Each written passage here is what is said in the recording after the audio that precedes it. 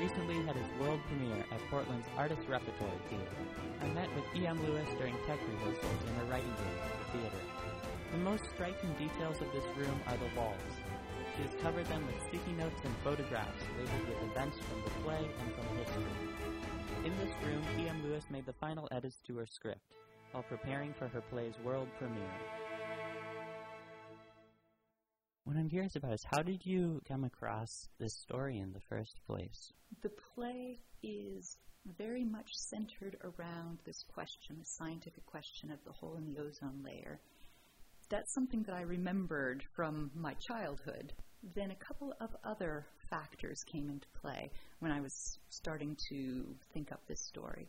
There was a woman named Dr. Jerry Nielsen who did a winter over in Antarctica at the South Pole Station and found out while she was there that she was very ill. She had cancer, and it was progressing very quickly. During the winter at the South Pole Station in Antarctica, there's no way in or out for 8.5 months. Once you get there, you're stuck. This place is extraordinary.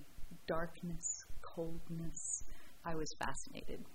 Can you tell me something about how you go through your research process and how these walls play into your writing? This play took a lot of research to do.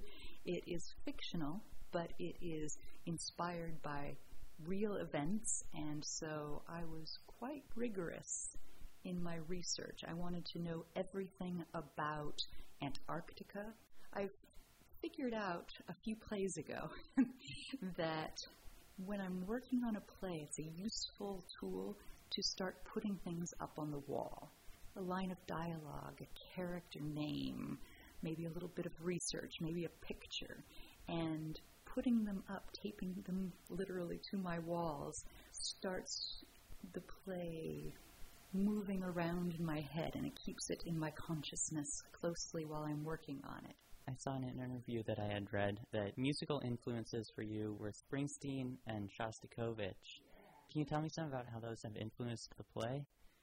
The play is set in a time period when we were still in the Cold War, and so having Springsteen there, especially having just written Born in the USA, was good.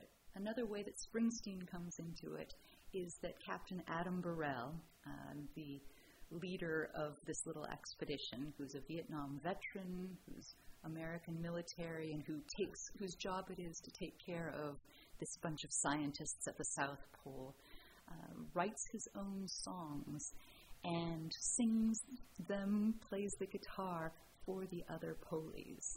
And so I've written the lyrics for a couple original songs that the character writes, and I kept Springsteen in mind when I was working on those songs. Shostakovich is the other influence, musically speaking, for this play.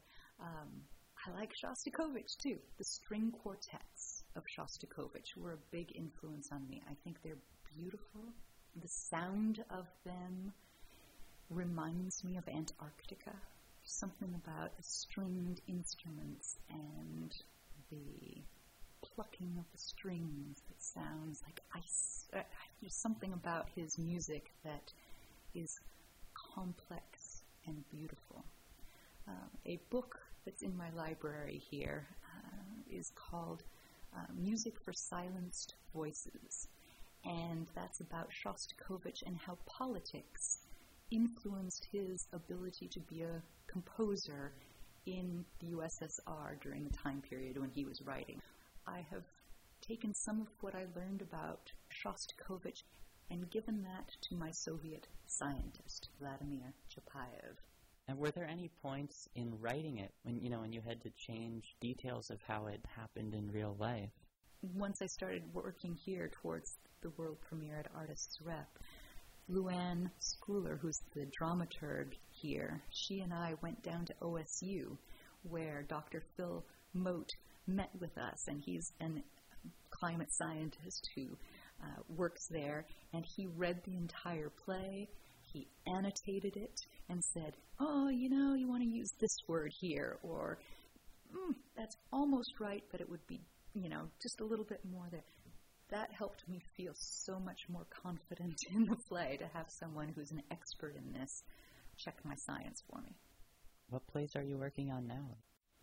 I'm working on a big new political play at Southern Illinois University at Edwardsville in the spring during a 5-week residency there. That's called The Great Divide, and it's about the occupation of the bird preserve out in eastern Oregon about a year and a half ago. Saw that in the news. Yeah. And the election, all of which was happening at about the same time and seems to indicate a major point of division in our country, a polarity that I'm interested in pursuing. As a playwright, I feel like it's my job to ask questions more than to give answers. And some of the questions revolve around whether or not we're going to pull together to solve some of the problems that face us globally, or not.